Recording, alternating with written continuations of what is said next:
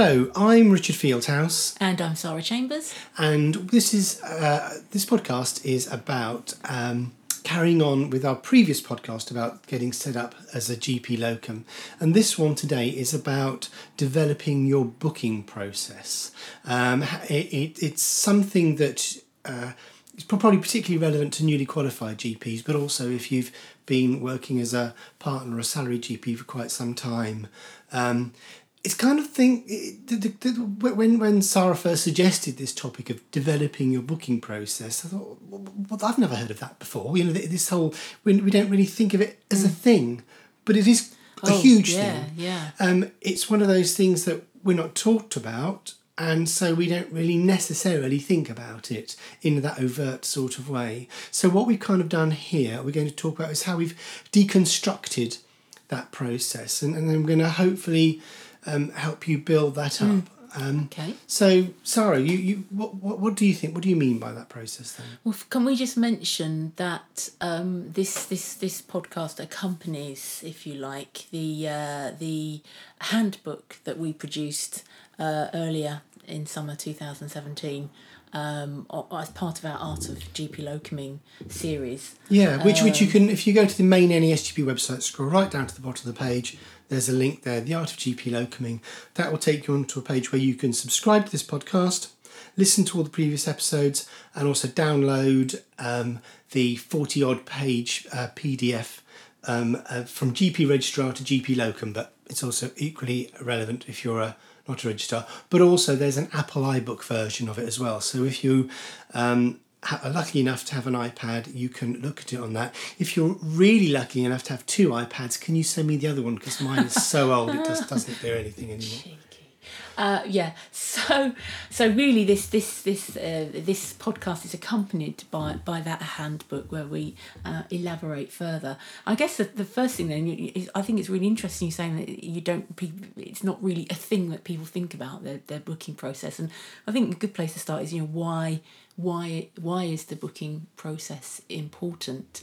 And I would argue, based on my experience and the experience of people that we hear about from the NESGP, is that really a really safe booking process, a safe locum session, a safe satisfactory locum session really starts by having a really clear booking process in which you reach a cleared set of shared expectations and terms with the practice that are understood and confirmed in writing before the session starts, so that you both know what's going on. And it's not pretty when that doesn't happen. So our previous podcast at the end, we posed the question, okay, so a practice says to you, can you come and work for us next Thursday morning?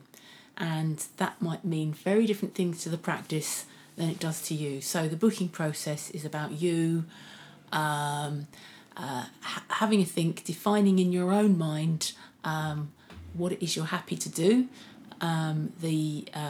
your safe working boundaries in terms of number of patients that you want to see, your appointment lengths, any breaks or catch-up slots that you might have, any types of work in general practice that you're not happy to do, and we can talk about some of the emerging trends in general practice and things that you might sort of get asked to do that might slip under the radar.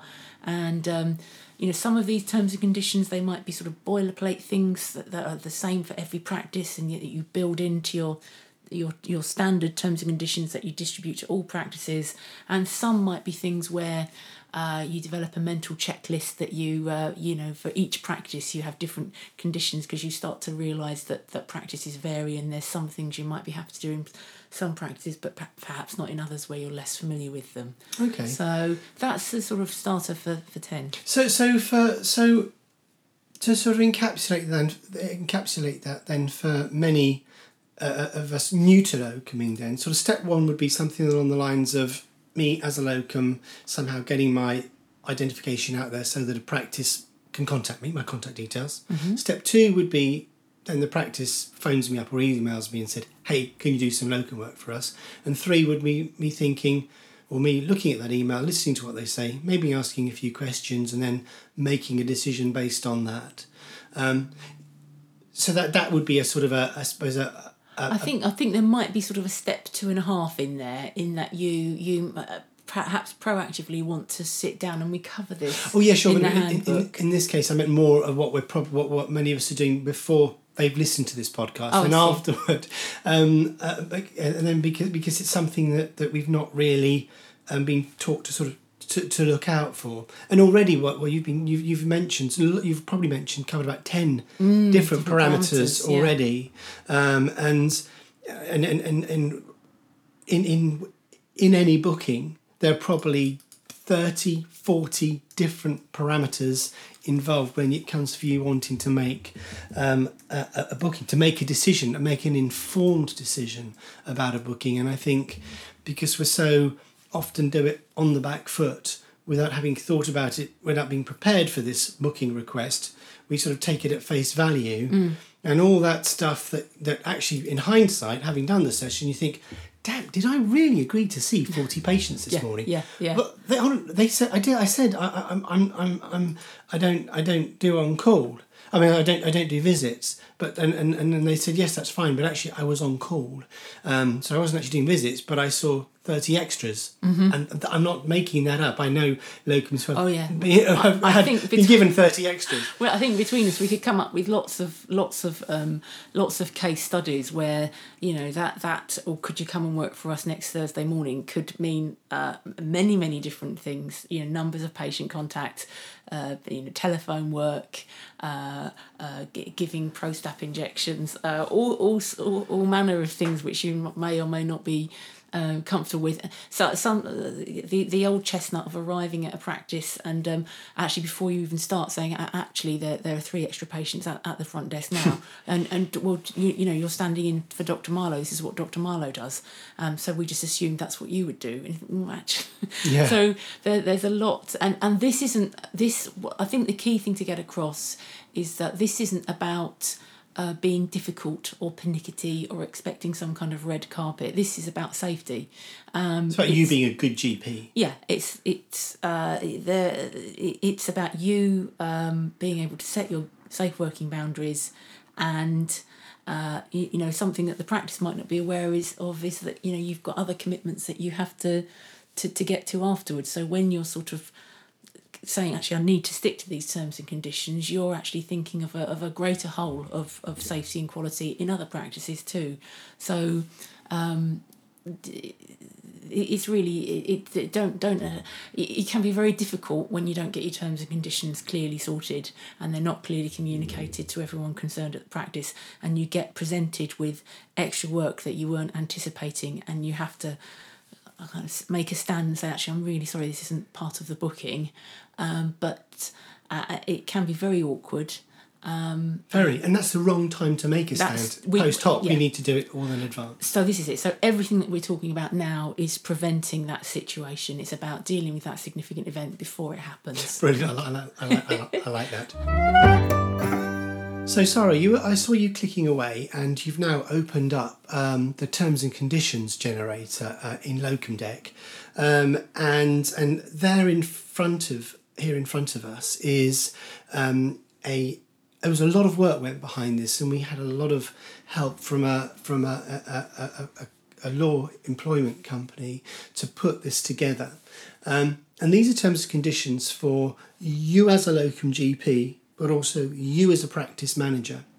I think the best type of terms and conditions are ones that you don't need to keep on double checking and reading up on. These are very clearly defined, and what they do for the practice is they stop the practice accidentally making you an employee, and therefore being liable for your tax and for your national insurance and for your holidays, which you might as a locum might really like, but actually there's a reason why you're a self-employed locum, or there's a reason why you want to be an employee. But this helps prevent any arguments, keeps it all nice and clear.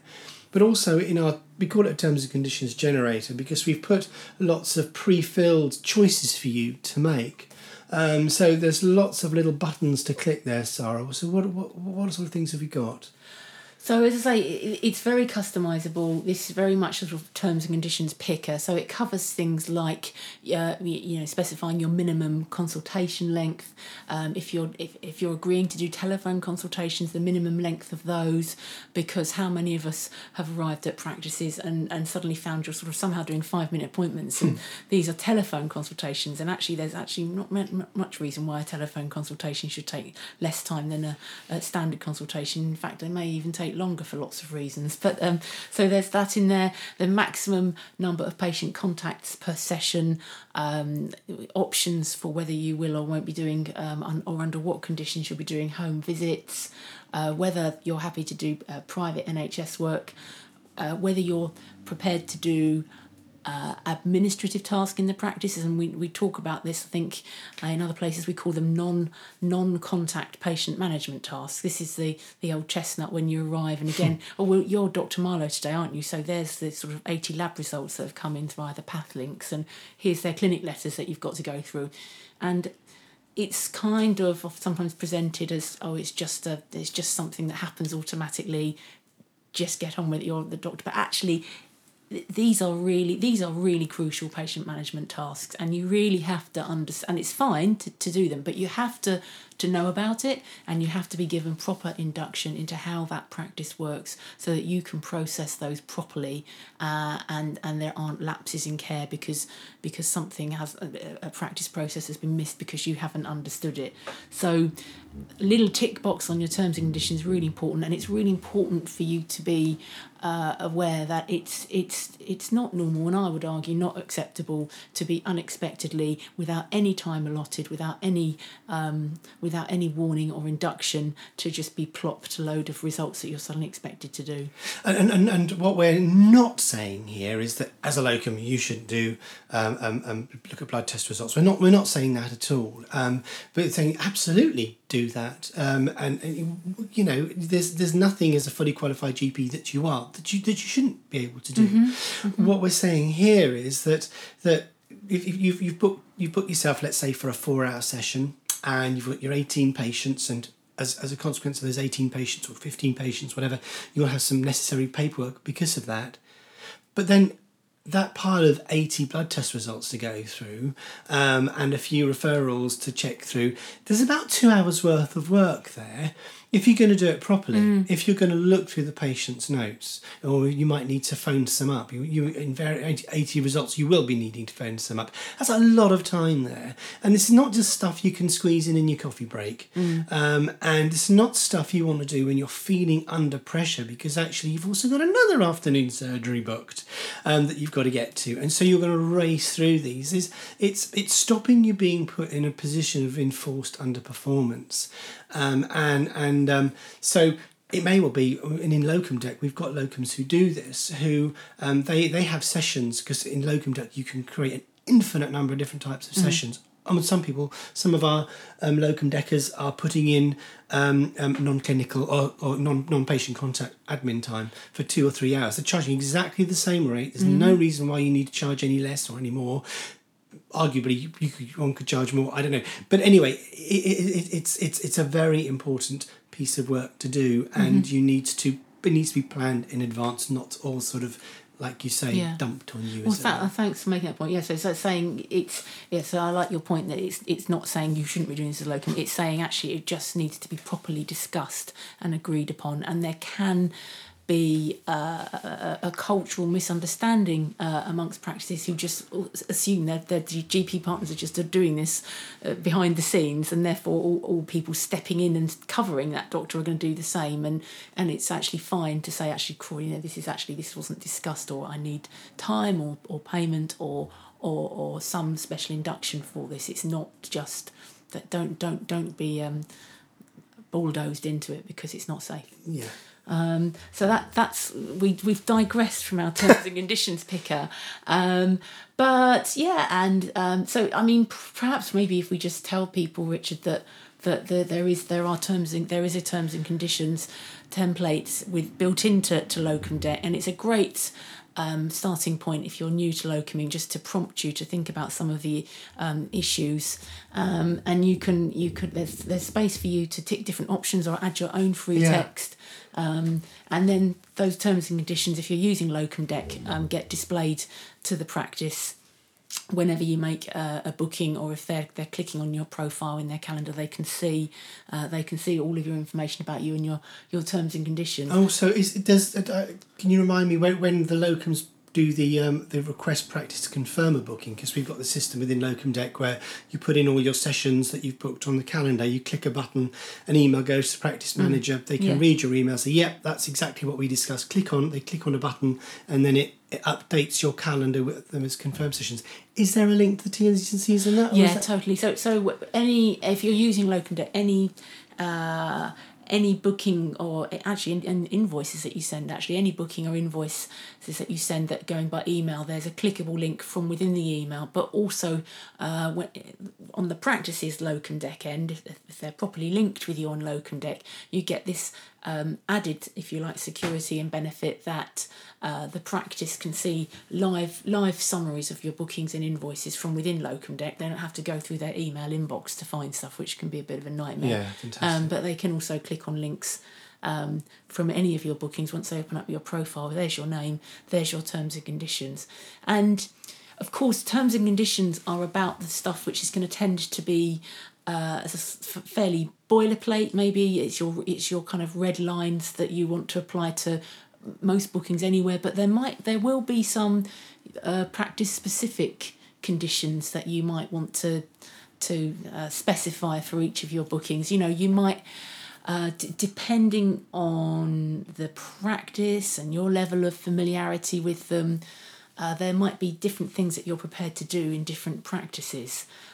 So, if you're going back to your old training practice where you know them very well, you might be prepared to be on call, see loads of patients, do all sorts of administrative tasks with them, fine. If it's a practice where you're much, much less familiar, you might want to lock down those terms a little bit more. You might want to be specifying a smaller number of patients. You might want to be talking about longer appointment lengths, maybe with some breaks or catch-up slots in between. You might not be happy to do visits. All of these things just to think about and go through your mental checklist. And you quickly will, as you're booking with practice and starting to build up a mental map of practice in your area, you'll quickly start to piece these bits together. The guidebook, the handbook that we've done, talks you through some of the things to watch for. And Locum Deck was built for this. I mean, Locum Deck was built around safe booking processes, and the detail, the level that you have real control and flexibility about setting up all sorts of different session types for different practices with different pay rates attached.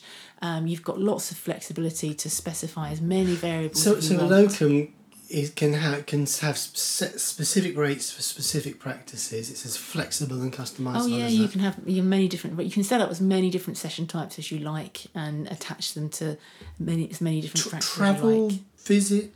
Yeah, you can add extra travel costs if you want to do that. You can add. Some people do charge per visit. Some people will have a sessional rate in which a certain number of visits are included. Again, be specific. But these so you can have practice specific visit rates and practice specific travel. Well, yeah, and I think that's really useful because I can think of places where I've been where visits are a joy. It's quite a nice, narrow geographical area. It's easy to get to people and park outside. And I can think of other practices I've been to where they have branch surgeries and the locum always gets sent to the practice that's furthest away. And I don't mind, but you just have to, you once you're aware of that, you might start to think, well, actually, if I'm going to spend 10 miles in a traffic jam, I've got to allow for that in my pricing of this session, and how long it's going to take me, and whether or not I want to add a visit charge or something around that compensates me for the time and the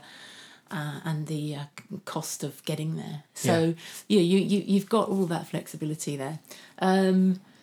But I think other things to be aware of, other trends that are out there in general practice that you might come across, which might affect how you how you have your own personal checklist of what you're prepared to do in each practice, and things that you raise with practices when you're negotiating bookings.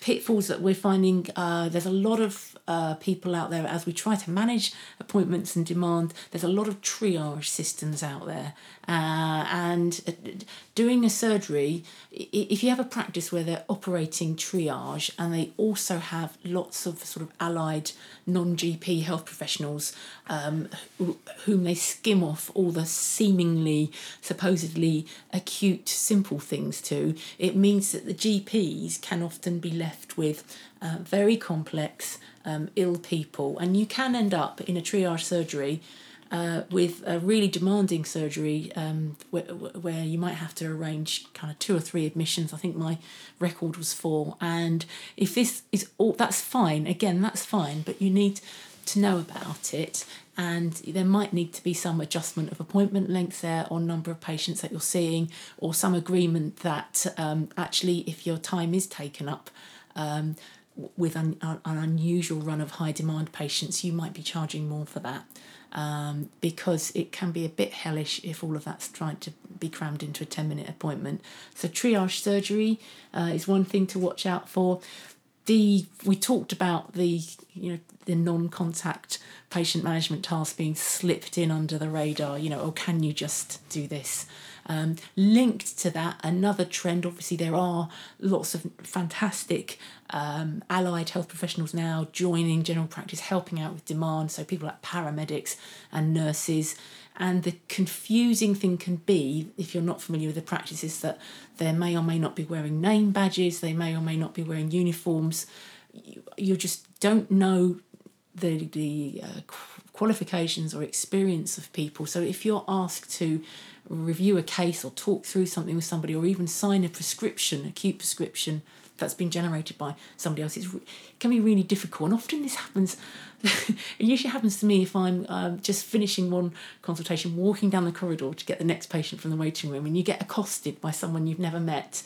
And it really is difficult. And of course you've got that conflict. You want to help out, but you really don't know this person. Is it safe or not? You're in a rush. You're already 30 minutes behind. Yeah.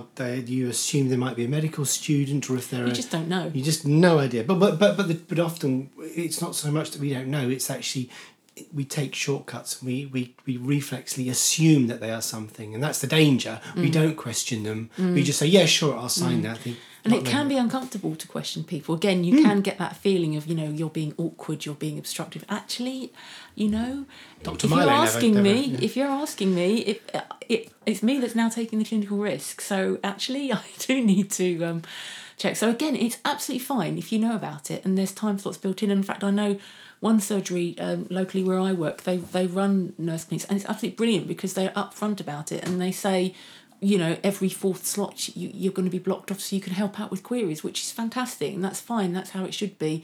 It's when it's sort of slipped under the radar and you're expected to do something that you weren't prepared for. So supervising non-GP colleagues, and again, we have that as a category in Locum Dec. Yeah. If you're setting up a practice's profile, you're setting up a practice record in your address book, there's a page about extra duties and what you're happy to do, what extra charges you might be applying, and supervising non-GP colleagues comes up.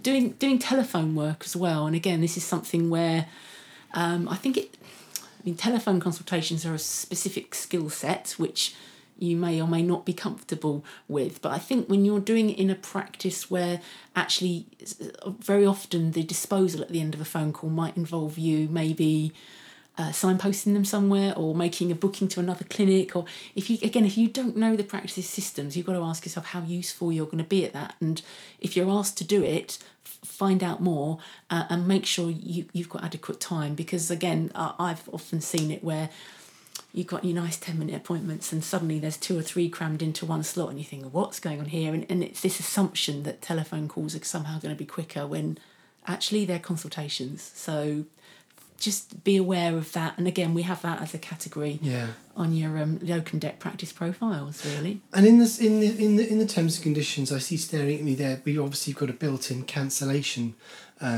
policy as well. So you can either have it NA, which we don't recommend.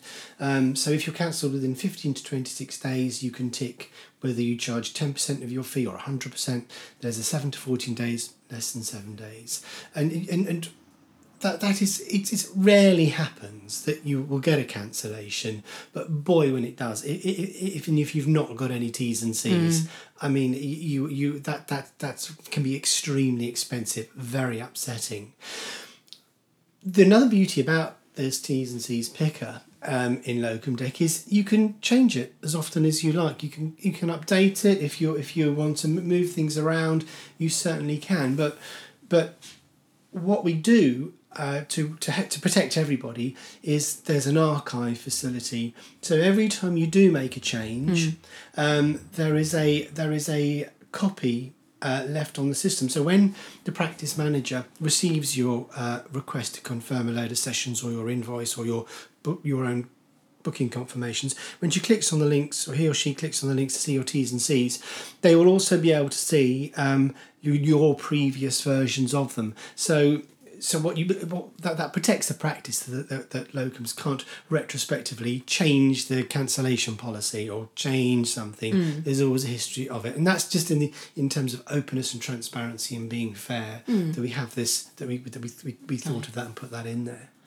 So we've kind of, so the terms and conditions are a great place to start, and there's going to be some things which are perhaps boilerplate that you want applied to every booking, which is where your terms and conditions come in. But there's also, we've just through our romp there through considerations around what work you're happy to do, and just thinking that through, there's probably about 20 other parameters we've just covered there around appointment lengths and this, that and the other. So that's your own mental checklist. Something that's really common query that people get in a fluster about are pay rates. What are the issues, do you think, around, what can we say to people about the issues around discussing pay, how that rubs up against the Office of Fair Trading and so the Office of Fair Trading is there for a very, very good reason. It's a governmental department, and it's there to stop businesses misleading their customers and being unfair. And as a GP locum, you're a business, and if you talk to another locum and you collude with them to do something that artificially confuses the customers, the practices, then it's as bad as if you are Tesco's and they're Asda saying, right, okay, bread 50p a loaf. Yeah, 50p a loaf? Yeah, both agree? Okay, great. So we won't tell anybody that we've had this conversation, but bread in all our shops is now 50p a loaf, or £5 a loaf.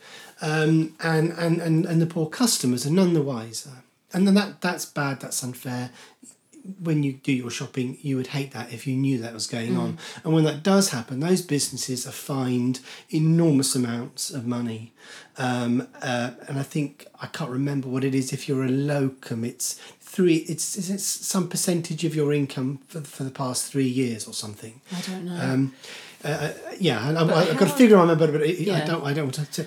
So how do we as locums then do this? Well, as a business, as a company, you are perfectly entitled to, as was Tesco's. Tesco's walk around Waitrose and they look at the prices and they do their research, and it gives them a basis with which to set their own prices. And plumbers can do this, doctors can do this, any business can do this. But if you were to, as I said, what you mustn't then do is, when you've done your piece of research, I think my rate is going to be X amount per hour, then go up, approach other locums, and the OFT, certainly on their website, used to say, look, even if you have this as a conversation on a golf course on a Saturday morning and you just decide to stick to the same, both charge the same rate, that's illegal, and that's price fixing, and you two are operating as a cartel. So the upshot is, it's fine and expected and all okay to discuss ask around, find out what the local conditions are with what people are charging.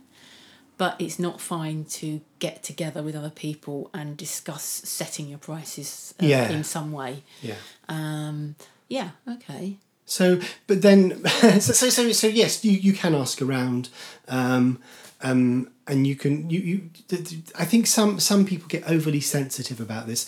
20 years ago, when I certainly started locuming, the British Medical Association actually published a range of rates, and the BM. I remember. And the BMA got their knuckles wrapped for this because they were effectively setting the rates, and of course the BMA were less so now, but certainly in those days, were by a vast majority of BMA members were employers. And partners. Yes, and they were kind of therefore. It's like us as to plumbers. It's like a lot of households, the whole of people, residents of a whole city, getting together and saying, right, no plumbers are going to charge us anything more than £20 an hour. You just can't do that. Sure. So they got. On the other hand, there are big surveys of what locums are charging every year, which are published, which are fine. So that's, I guess, in the first case you talked about, it was more or less getting together and setting the rates. In the second case, it's more the research side of things. Yeah. No. The reason why Medeconomics and GP Online can get away with doing those surveys is because they are not representative organisations. They are not employers. They are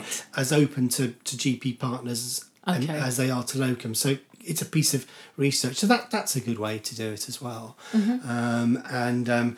And certainly, if you Google online, you can find those copies of those surveys, and then you can up that for inflation. And of course, you've got to take into account the huge rise in medical indemnity fees, GMC costs, etc., etc. The fact that locums don't get paid for appraisal. Got to factor that in, and I know you've just spent God knows how long doing your appraisal. You are. I think. There is it's ever the howl of people who are employed to balk at the sort of headline pay rates that self-employed people seem to be getting. But it is important to hold your head up high and realise that as a locum, you are a doctor who is expected to comply with the same CPD, appraisal standards. You have all the same professional running costs as other doctors who might be employed, and you're having to fund that all from your locum pay. So you're covering your sick leave, your annual leave, your study leave, your indemnity, all of those things. If you're a young doctor coming through with debt, you're also servicing debts.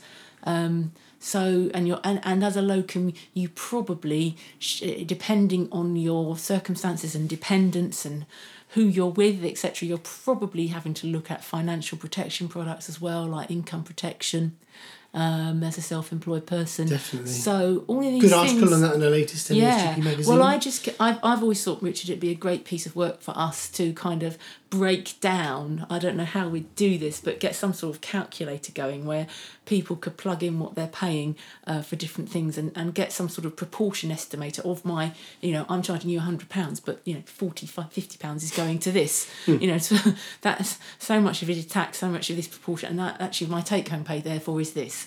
And I think it would probably surprise people actually. So, and that's a roundup of how you could generate the terms and conditions, how Locum Debt could help you with that, and just thinking about some of the other maybe more practice-specific parameters that you might be thinking of in setting your work conditions, some of the trends that are out there in general practice to watch for that could trip you up, how to handle things like repeat prescriptions, all that sort of stuff. And I think that's probably draws this section to a close, and perhaps in the next episode we could look at how you can sort of bake that into, how do you actually transfer that into actually making a booking. Okay, brilliant. Thanks ever so much for that, Sarah. And keep on giving us your feedback to NESGP. Keep your feedback and your ideas coming for Locum Deck as well. Don't forget you can download the free NESGP handbook on starting out as a locum, and subscribe to the locum podcasts on the Art of GP Locuming, all at the bottom of the front page of the NESGP magazine. And we'll speak to you in the next podcast. Thank you.